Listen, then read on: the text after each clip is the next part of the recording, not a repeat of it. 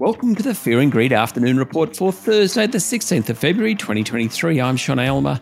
Every afternoon, we've got the 5 stories that happened today that you need to know about. Story number 1, the ASX 200 finished up 0.8% today to 7,410 points. It was a very mixed day, really. Commonwealth Bank lost 1.3%, but Macquarie Group jumped 3%. And ANZ rose 0.6%. The iron ore miners did well, led by Fortescue Metals, which rose 1.2%. CSL was down more than 2%. Transurban, Woolies, Coles and Aristocrat Leisure all did pretty well. Wesfarmers did very well, just 24 hours after its results, jumping 4.2%. And worth a mention what happened on Wall Street overnight. Strong retail sales in the US has boosted expectations of more rate rises in the world's biggest economy, pushing the US dollar higher and the Aussie dollar lower.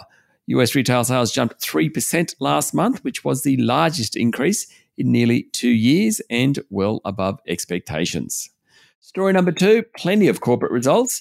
Telstra delighted its 1 million plus shareholders, upping its dividend after announcing a strong December half year.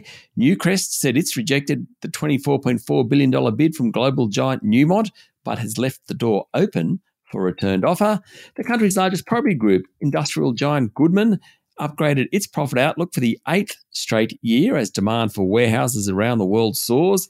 Operating profit jumped 12%, though the statutory profit, which includes property valuations or revaluations in this case, fell.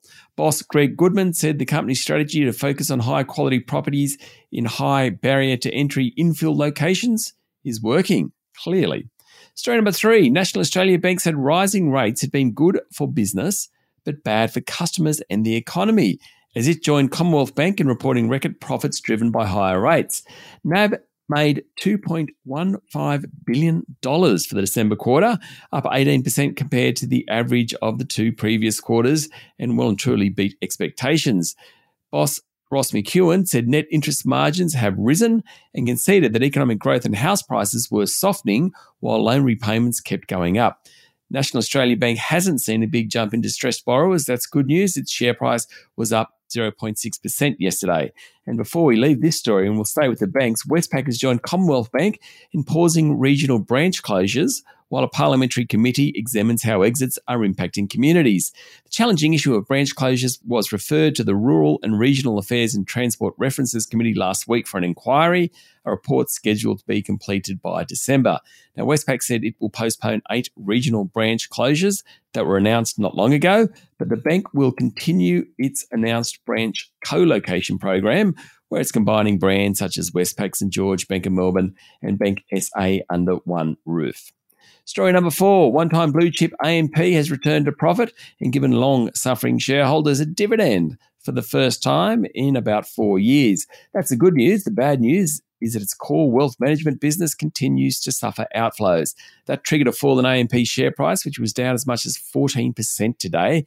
Aside from a special dividend of 10 cents a share in late 2020, the board hasn't declared a dividend since early 2019, not long after the Royal Commission levelled allegations of criminal misconduct against AMP.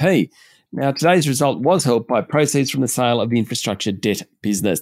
The lack of a final dividend has long aggravated retail shareholders who have pretty much stuck by the 173-year-old company through its post-Hayne malaise, all the leadership changes, the fallout from its mishandling of sexual harassment allegations, etc., etc. They got their dividend yesterday, though.